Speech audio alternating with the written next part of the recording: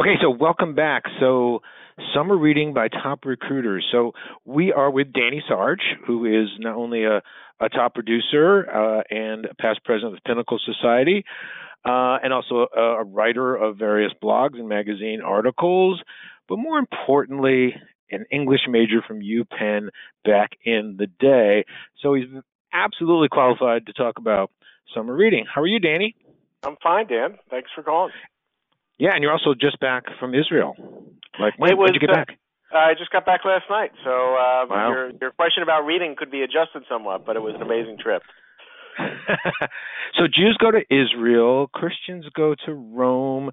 Where do atheists go? Do they just stay at home? And what do they do? It seems unfair.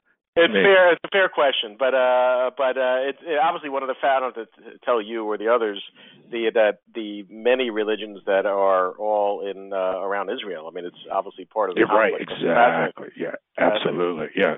That is a cool part, and it is on my ever-growing bucket list of places to go. So, all right. So, did you do any reading on it? I know you sent me your reading list, which was fascinating. Did any of the stuff that was on your list, were you reading it on the trip, or was it before the trip? No, this is all stuff before the trip, but I've got a whole other list of things to go back to. And now that I've been to Israel, I guess we can start with, I've ever read Michener stuff. James Michener wrote a book called The Source about the history of Israel, obviously up until the time that it was written. So that's a new one added to the bucket list for just another 800-page book or something like that when I get around to it. So I'll make sure to read that down the road. Yeah, Michener's tough, man. They're big books. So let's talk first about. I'm interested in everybody's approach to this, and some people sent me. Well, it was clear that they spend their summer trying to motivate themselves to be great recruiters. So there's lots of self-help books and sales books and all that stuff. And then there's other people that are still trying to get through some opus that they were supposed to read in high school and never did, and still feel guilty about it. But you take more of a I want to read books that take me away from my concerns about life, right? That's more your approach? Yes. So my mom passed away, as you know, a number of years ago, and she was the most avid reader that I know. She was reading 2 or 3 books at a time. So as a bit of a resolution, I'd gone through gaps where I would read and then not read like many people. And now my resolution, which I've been able to keep, is to always be reading a good book, and which means I'm more discerning. So if I don't like something, I'm much more likely to then put it down and say, sorry, it didn't hook me. There's just too many good things to read. So so I try to read something that is interesting politically, as you saw from the list we'll talk about. I love thrillers and spy books, but only when they're good. So I try to be picky about that. And then, your stuff candidly got me into memoirs, and I've read a few good ones since yours. So those have been the 3 big genres, I guess, that I've been reading. Yeah, so I've never read thrillers, and I guess I misunderstood what they really were about because, I realize there's a difference between thrillers that are horrifying thrillers like the Stephen King genre, and more of the whodunit sort of thrillers. But I guess my thing was always a book to me was now I'm doing some serious stuff I'm reading, and to me I was well, if I want to see a Stephen King work, then I'm going to wait for the movie because I'm thinking of Misery. The movie was so amazing. But so do you get the same sort of thrill ride with the book versions of these thriller books, or is it different? I think that there are benefits to both. I mean, sometimes based upon sometimes the movies are done really, really well, and sometimes not. So you happen to pick one, Misery. I could have easily have added to my list. I love that book. And some of the psychology in there in the book you just don't get in the movie, and obviously the visuals you can't get in the book that you're reading. So some are just done equally well. But to me, the thriller, I love the spy thriller genre. I guess I should have been more specific. Though I've read a lot of the Stephen King stuff. I don't like fantasy too much. Though I've done, Stephen King wrote that book about going back and trying to fix, so to speak, the Kennedy assassination. So there's just the science fiction nature where you have to accept the premise that a guy can go back in time. And you laugh at that, but once you do, it's consistent with that. And as long as there's that consistency, I can accept it. I'm not a fan of the pure fantasy, otherworldly type stuff. Right. So the one that you were so impressed with. You said the single best of all of that genre is I Am Pilgrim by Terry Hayes. Is that a political thriller? It's not. So this one is it's a spy genre. So it's unusual in the spy genre. It's told in the first person by the protagonist, and it was just so well written and surprised me at every level, but in a way that was just what's the right word? Realistic for within the genre. Yeah. He wasn't a James Bond superhuman type. He had his flaws. Right. He got taken advantage of. He succeeded, and it was told in multiple. He was told in the present and then backwards and looking forward, and it was so different that it's something that stuck out. And it's one I've recommended many times, and has always been a hit every time I've recommended it. So I'm a big fan. Yeah. So I'm just curious, when you read that, did you do what I do, like, and go right to Amazon and go, what other stuff has Terry Hayes written? Or you were just like, no, one time I'm out. No, you're Terry Hayes right. And move No, on. I did, and he had another book in the queue that was due out, I think 2 years after I read it, and then it was delayed to like 2050. I got an email from Amazon. Yeah, you get those emails. Right? Yeah, exactly. So Terry Hayes apparently is working on the screenplay version of I Am Pilgrim rather than writing a new a novel. So presumably we will see it in the theaters at some point, where you can then say, "Yeah, I guess I'll read the book," or "I'm glad I avoided the book." But right. But so he hasn't, as far as I know, I don't think he's written another novel, and has been a screenwriter in Hollywood for a long time. And this is his only novel, so that's disappointing. That's interesting. You're right, because I often will pick up a novel. For example, there's one by Joe Nesbo that I could have put down here called The Headhunter. So which is Joe Nesbo has a series of whodunit with a single protagonist, and this was outside that, and it's about the adventures that a headhunter gets into when he gets in over his head with a client. So I think maybe we should add that to the list for your people about checking out your clients before you maybe do the assignment. That's the lesson from the Headhunter by Joe Nesbo. I feel like I could write a whodunit with featuring a headhunter. Only with my people, it's more like who didn't do it, because nobody seems to do anything that I want. So let's jump a little bit to the President's Club, because I feel like I'm a history guy, and I feel like I know history. But when you said that this is a book about how Herbert Hoover helped rescue Europe when he was asked by Harry Truman, I was like, wow, I am so out of it. Like, my recollection of Herbert Hoover was like, he got us into the Great Depression, was like the worst president ever, was embarrassed by FDR in 1928 and never heard from again. But that's actually not true. He actually lived a very long life. In fact, I read, after seeing your list, I went to Wikipedia, and there's a link to a YouTube. He spoke at the 1960 Republican convention. Yeah, he lived in the Waldorf. It was 32 that he lost to Roosevelt. Yes. Right, in 1928. And you're right. He was blamed, rightfully so, for a lot of the Great Depression, and was ridiculed by Roosevelt, and yet took the call. He was a wealthy man, lived in the Waldorf his whole life, lived another 30 odd years, and Harry Truman was the president, as we all know, during the rebuilding of Europe, and Europe was starving when we all have the pictures of these major cities that were just bombed out and refugees everywhere.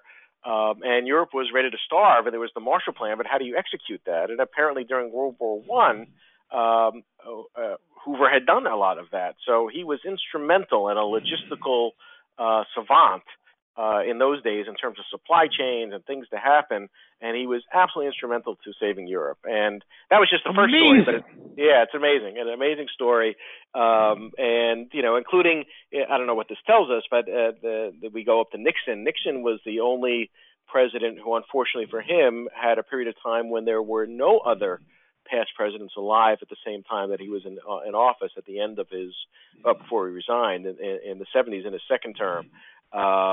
Once LBJ died and Hoover died, obviously Kennedy had been dead and Eisenhower died. There were no presidents alive, and Truman, I think, was lasted the longest of all those.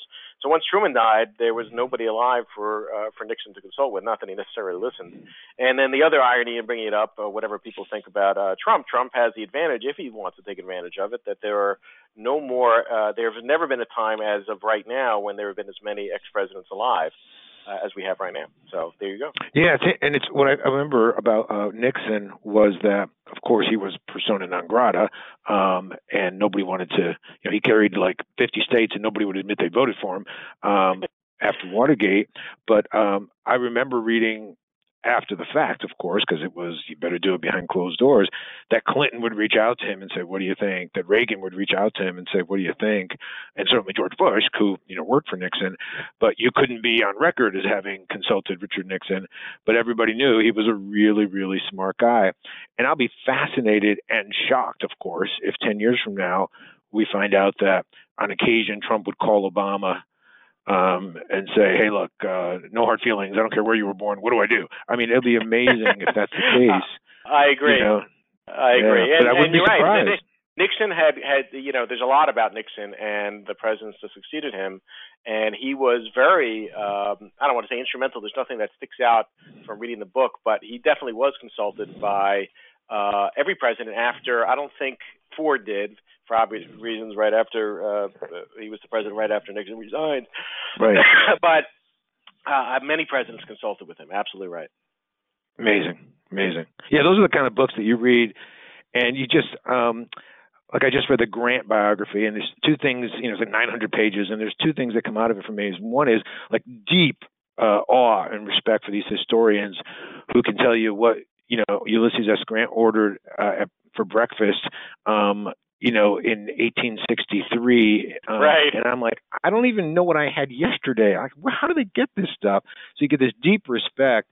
But then there's this feeling of like satisfaction of like, I'm smarter. I just finished this biography, and it's almost like it must be how people feel when they eat kale. That was a good thing I did. I read a biography about presidents, and sometimes books just make you feel smarter and better about yourself. But then you said this is the one we'll end on because I thought it was such a dichotomous to what we've been talking about.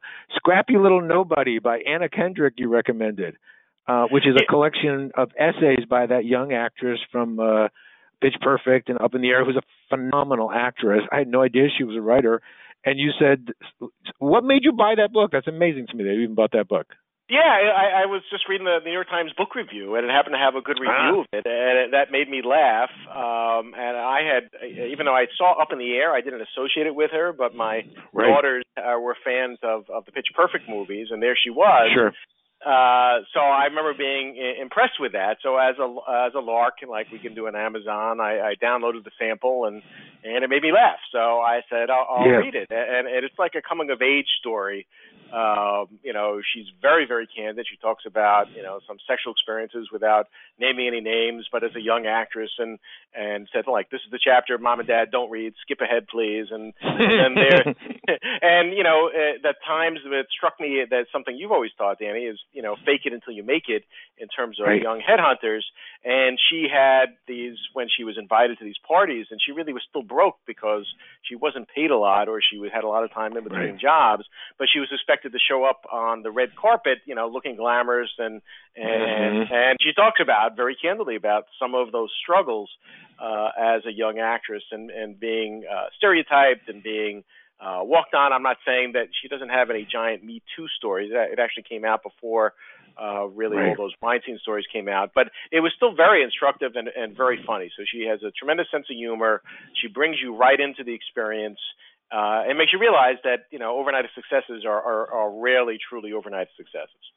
Yeah, absolutely. Yeah, they work really hard to be overnight successes for a long time. Exactly right. Yeah, exactly right. But it is always astonishing, though, when you see someone who you assume is an actress sing. Like when I first heard Pitch Perfect, I was like, "Oh, she sings?" I thought she was just that sort of quirky little actress in Up in the Air, and in the movie The Accountant, she's also great in.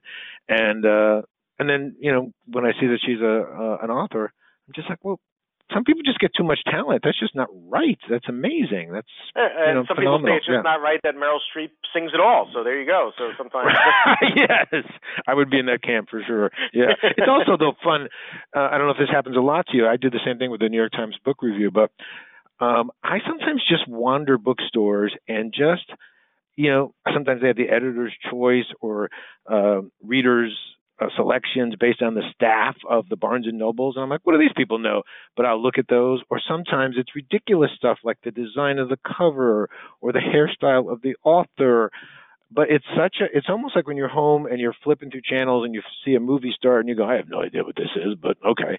And then you find it's a good movie. It's like such a thrill. It's like such a find. It's fun when you just like are stuck in an airport and buy a book because it has a quirky title and you go, wow, that was a really fun book. That never would have happened to me. I never would have picked that book in a million years.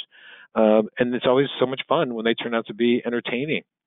No question. The other one, I don't know how much time we have, but the Supermensch book by a guy named Shep Gordon, who I never heard of, and that was actually the way I learned about that was from a candidate who turned down our offer. So he turned down the offer, but he really handled himself professionally. It was hard to argue with his rationale as much as I'd like to. And I think I'll place him down the road, but I called him a mensch.